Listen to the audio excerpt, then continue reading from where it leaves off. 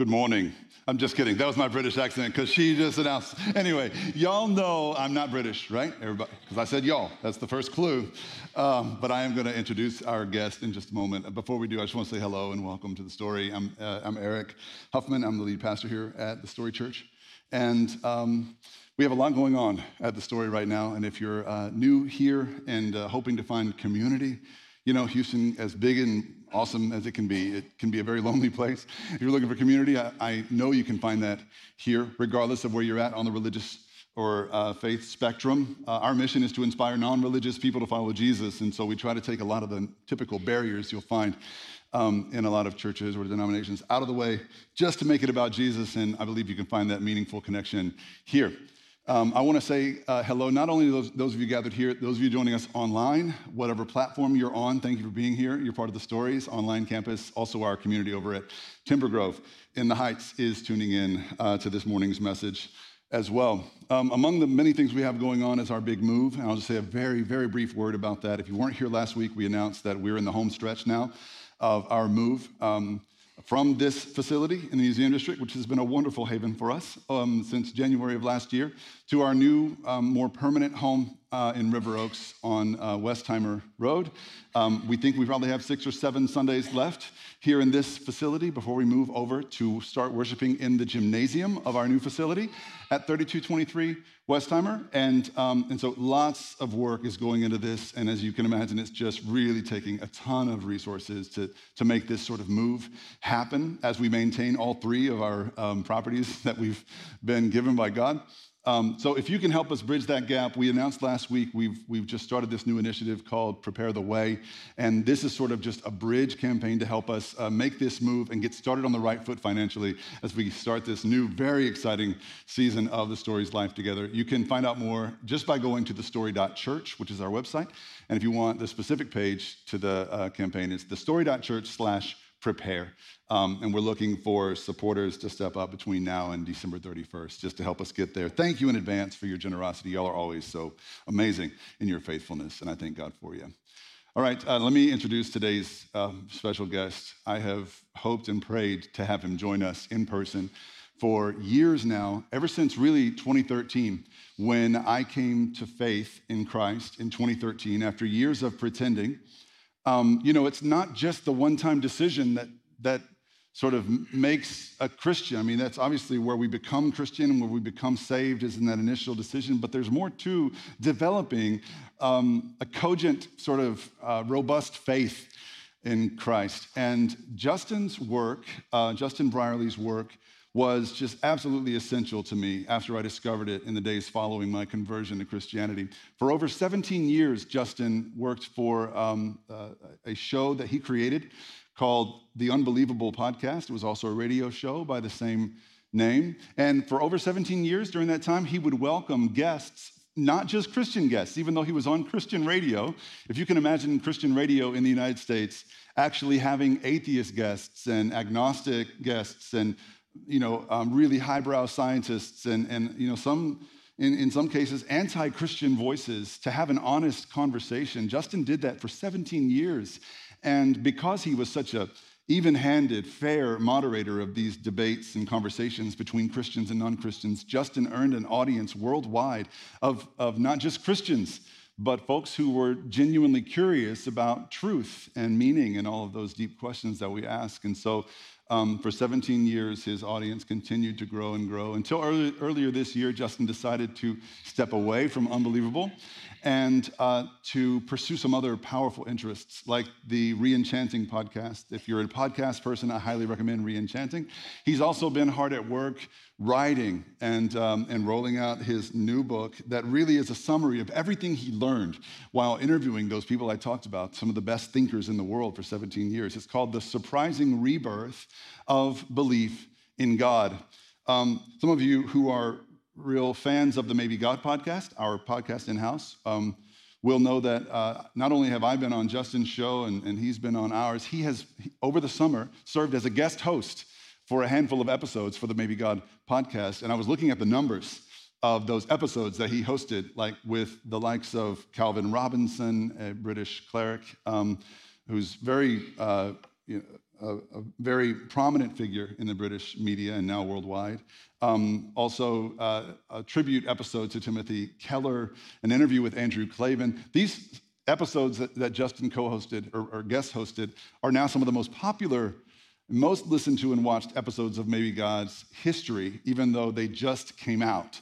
So I've done like 95 episodes, and Justin comes along and does 5, and he's more popular than me, which I'm not envious about at all.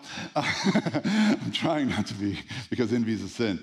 That tells you something about Justin's approach and just how winsome and faithful he is in his approach. And for years now, we've wanted to have him live and in person, and he has made that happen today. God has made it happen, I guess, and Justin has been faithful to that. After speaking at the Lanier Library up in Cyprus area on Friday night to a huge overflow crowd, and before going to Dallas for another conference this evening after he's done here, Justin Brierley is here with us today, this morning, all the way from the UK. So help me welcoming to the front, Justin Brierley.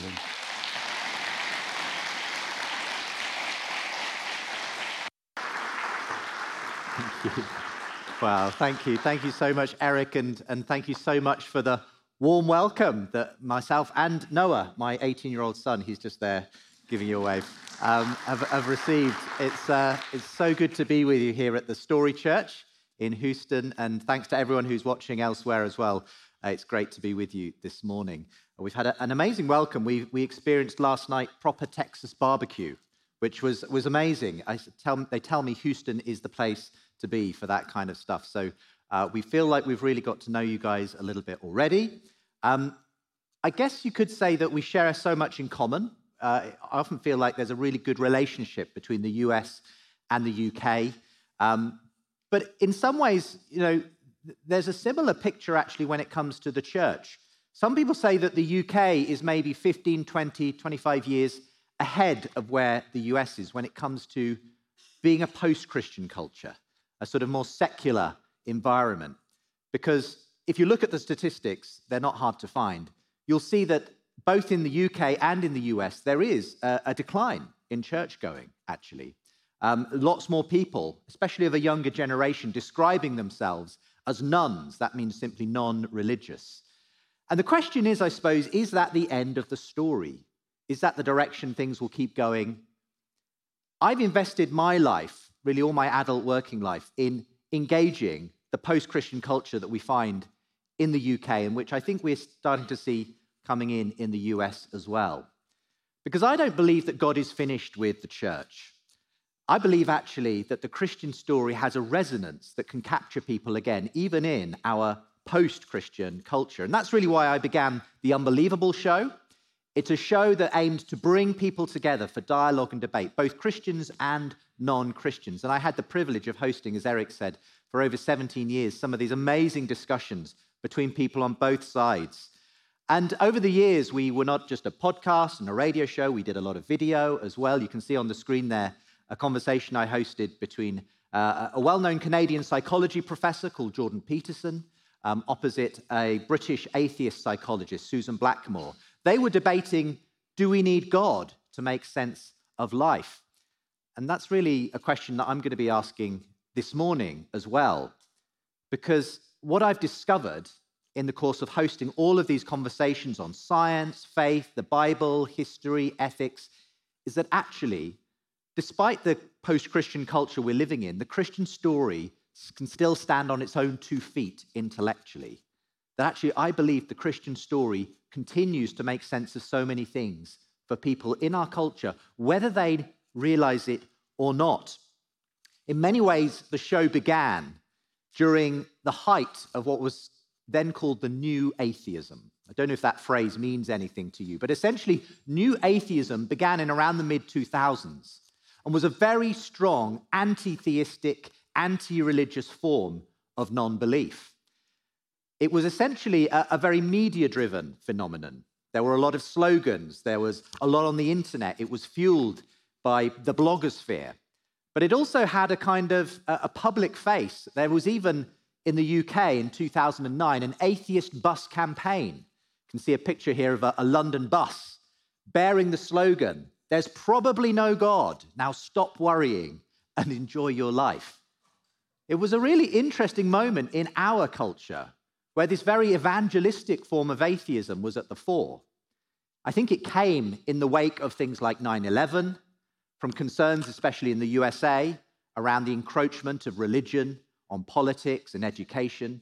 I think that was some of what drove the new atheism. But it was interesting to see how it developed over time. It drew a lot of thinking people to it, people who thought, yes, this holds the answers to life. There were a set of famous thinkers who were kind of the figureheads of the movement, sometimes labeled the four horsemen of new atheism. You can see them on the screen there. From right to left, Daniel Dennett, Christopher Hitchens, Sam Harris, and perhaps the best known of all, Richard Dawkins, a fellow countryman of mine.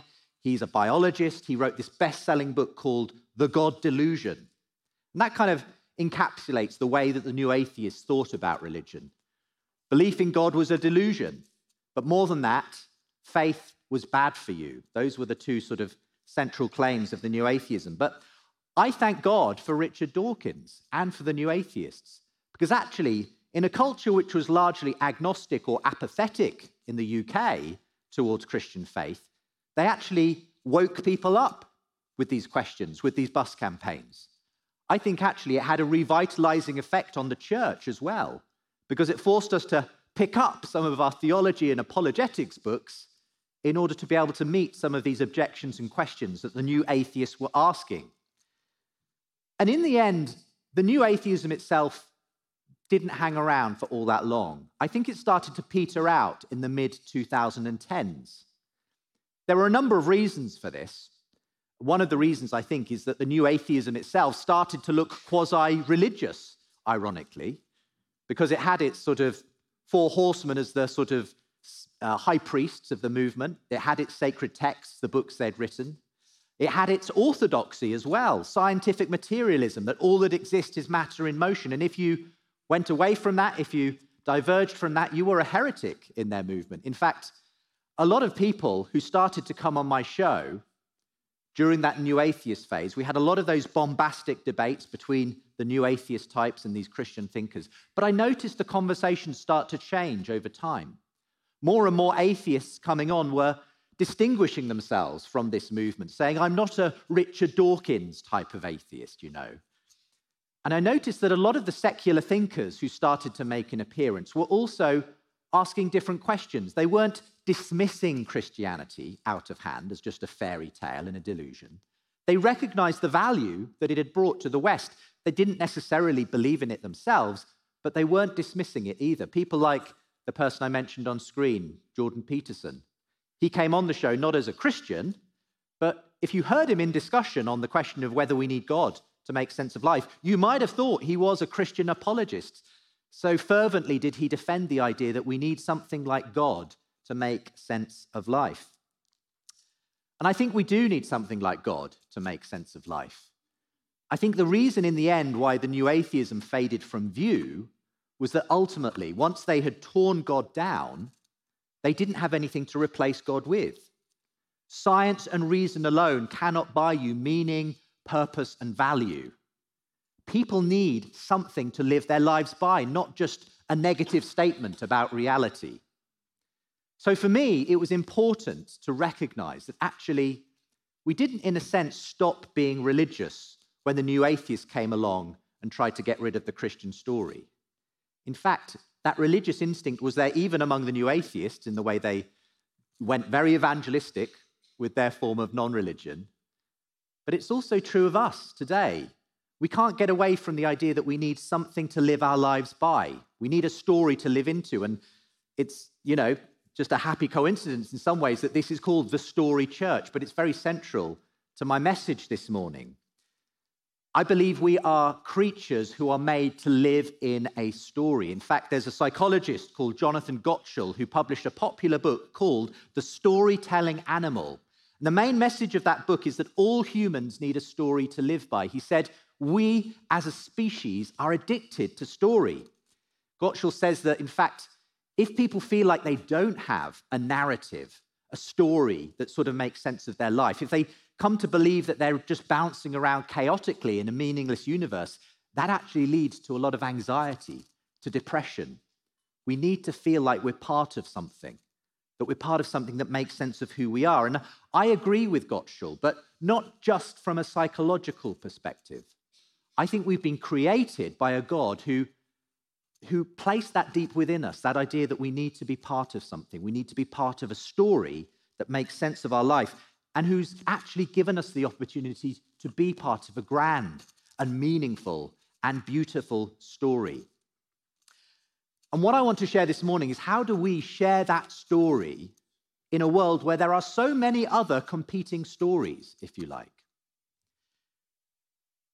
I know that you've been in the book of Acts recently here at Story Church, and today I'm going to draw some lessons from a moment later on in the book of Acts, Acts 17, where the Apostle Paul goes to Athens in Greece.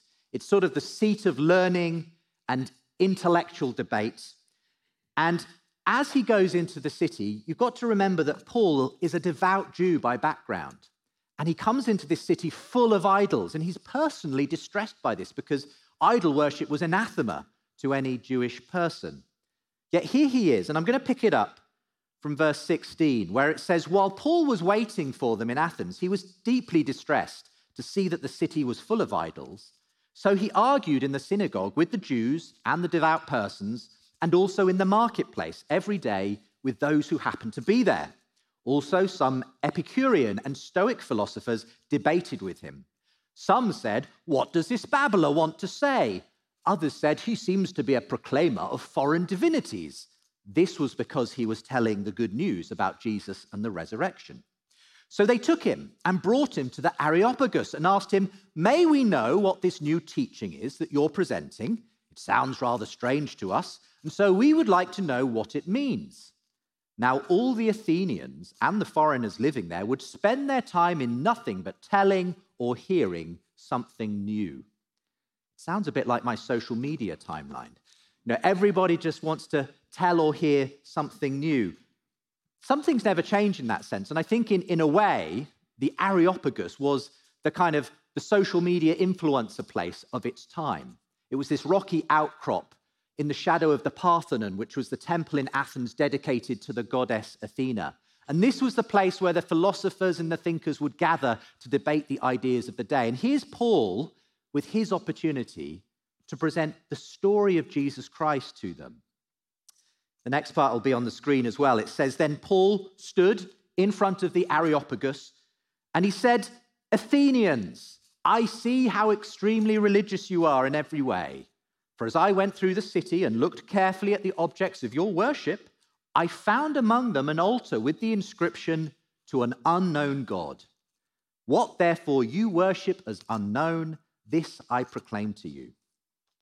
I really love Paul's approach. He could have taken offense. In fact, he was deeply distressed by the idols in that city. But he didn't go in and berate the Athenians and say, I can't believe you're worshipping all these idols. No, he chose to find common ground. He recognized that even their idolatry showed that they were searching for something. He said, I see that you are highly religious in every way. Well, look, here's some common ground. And he goes on to use that ground to show them that what they've been looking for in the unknown God that they're searching for can be found. That God is closer than they think. Now, you could fast forward 2,000 years to today, to modern Houston. You might say, well, look, we no longer live in a culture where we've got idols on every street corner. We're a very post-Christian, post-religious culture. And that would be true at one level, but in my view, the idols have just changed form. I've been to the malls in America. There are a few idols still. We just don't call them the goddess Athena anymore. In fact, I would say even if we think of ourselves as a very post-Christian, post-religious culture, in fact, religion hasn't really gone away. It's just manifested in different ways. The last time I was in the US in the summer, I tried to keep fit and do a bit of jogging, and I was jogging around the local neighborhood, and I noticed some yard signs in front of people's houses, and they intrigued me. I'll show you what one of them looked like. It's a yard sign, and it says, in this house, we believe that, and then follows a number of ethical statements. It says, Black Lives Matter, women's rights are human rights, no human is illegal, science is real, love is love, kindness is everything. Now, what is this? This is basically a creed. A creed is a set of beliefs. It's a statement of faith. And of course, in the Christian church, we have historic Christian creeds. I believe in one God, Father Almighty, maker of heaven and earth, and so on. And I was fascinated because looking at that sign, I realized, this is another creed. This is a set of I believe statements. Now, I don't know what the religious affiliation is of the people inside the house, but the chances are they probably don't really think of themselves as all that religious. In fact, they might think religion's one of the problems with the world today. But the funny thing is that by putting that creed on their front lawn, they're doing something highly religious. It's kind of the equivalent of a Christian maybe putting out the Ten Commandments on their front lawn. It's a set of statements. It's a faith. And I'd be tempted to say, if I saw a sign like that, as I have in some of the shops and in the commercial district here in Houston, dear Houstonians, I see that you are highly religious in every way. Because actually that religious instinct runs deep. Now, to be clear, I'm not using this example to criticize the sentiments on that sign. Of course, there's a political aspect to that, but I actually think a lot of those beliefs, they go back to something quite deep in Scripture.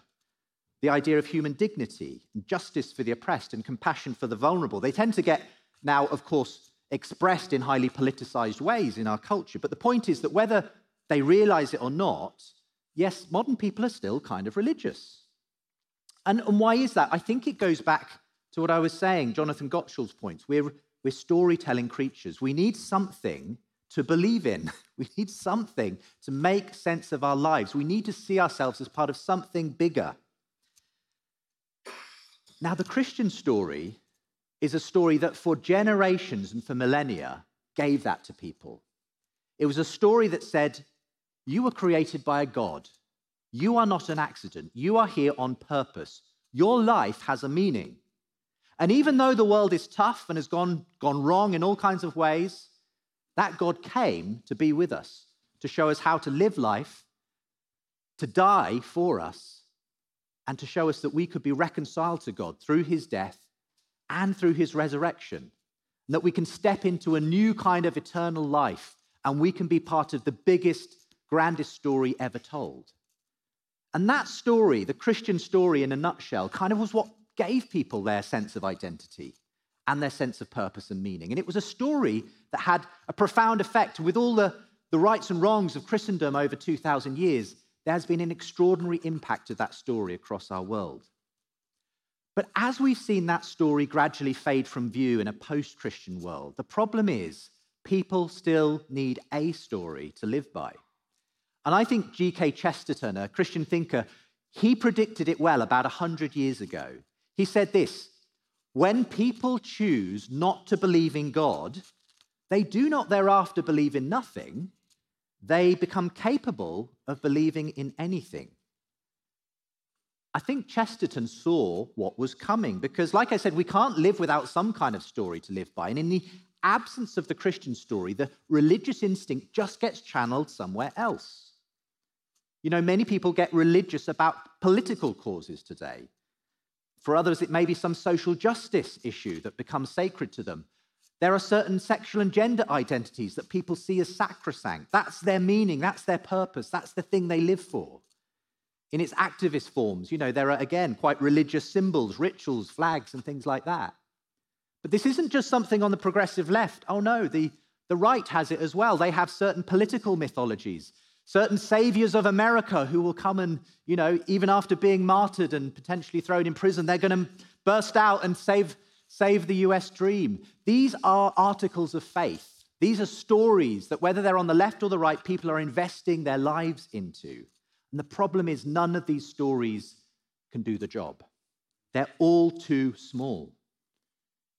The only thing that will actually transform our culture is the original story. All these other stories, they're banging up against each other. They're creating what we call now the culture wars, basically. It's become a politicized, tribal culture that we live in. I think that all of those smaller stories, we're beginning to realize they can't sustain us. They're running out of steam. Just like those Athenians in Paul's day, people are searching in the wrong place. They're looking for something, And what they're searching for, maybe it's not as far away from them as they thought. Blaise Pascal put it this way: there is a God-shaped vacuum in the heart of each person which cannot be satisfied by any created thing, but only by God the Creator, made known through Jesus Christ. We sometimes call it the God-shaped hole. We try to fill it with other things, but only one thing, this Christian story, is ever going to really fill that hole. So let's go back to Paul's message on the Areopagus. He tells his audience, look, I know you're very religious. I can see that you're searching. Well, look, let me tell you, there's a God there that you're looking for. Picking it up at verse 26, he said, from one ancestor he made all nations to inhabit the whole earth, and he allotted the times of their existence and the boundaries of the places where they would live, so that they would search for God and perhaps grope for him and find him, though indeed he is not far from each one of us. Again, I really love Paul's approach here. He doesn't berate the Athenians. He doesn't tell them how wrong they are. He tells them, you know, you're on the right track. You're groping around. You're searching for something. Let me tell you, maybe that thing is closer than you thought. Maybe God is waiting for you after all. And I think we need to tell the same to our culture. It's not our job to kind of take sides in these culture wars. It's time to tell the culture, I can see what you're looking for, and there's an answer to it. There is a story that can make sense. You're groping around in the dark, but look, what if God is closer than you think? The small stories you're telling yourself, they're not going to satisfy you, but there's a bigger story that can make sense of your story. And I think we are running out of steam on those small stories. We live in this prosperous, materially wealthy, technologically advanced age, and yet we're more depressed and anxious. Suicide rates among young people are the highest they've ever been in the Western world. What's going on? It's because these stories aren't working. I think there comes a point where people kind of run out of those resources, and maybe, just maybe, they're ready to hear the original story that shaped the world they live in. And in this new book that Eric kindly mentioned, The Surprising Rebirth of Belief in God, I detail how many modern secular intellectual thinkers are coming to similar conclusions. People like Jordan Peterson, who I mentioned earlier, but many others who are identifying a meaning crisis in the West, that our stories aren't working anymore. And they're pointing people back in all kinds of interesting ways to the original story, the Christian story. I find that very encouraging.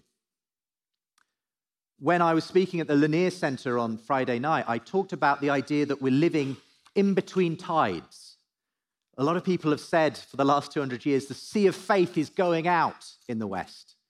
You know, Christianity is retreating in the face of science and technology and materialism. But what if the sea of faith came back in again? That is the point of tides, after all. And what if the fact that the new atheism didn't work, that kind of collapsed in on itself? What if the fact that these new stories, these quasi-religious stories people are telling themselves, the fact that those are running out of steam? What if the fact that I'm seeing these secular intellectuals pointing people back towards the Christian story as a source of meaning and truth? What if all this is telling us something about that tide? Maybe the tide is just getting ready to turn. Maybe the Christian story could make sense to people again. I'm encouraged that actually that could be the case, because I've met a lot of people who have become surprising converts to Christianity, people whose own story was actually made sense of by the big story of Christianity. And the question is for us as a church, will we be ready for people who are maybe looking for that story, looking for meaning and purpose? If we're going to be ready, it needs to be that we're able to tell that story winsomely, creatively, imaginatively, with grace, with truth. People are looking for a story. Are we ready to share the biggest, best story of all with them? One of the most fascinating people I've met and I talk about in the book is a guy called Paul Kingsnorth. I want to finish up by telling you his story. He's a celebrated author, writer, poet in the UK. He's got a background in environmental activism, and he's fascinating as an individual because he's kind of bounced around lots of different kind of religious pursuits in his life. as a young man, he kind of was basically a kind of Dawkins-type atheist.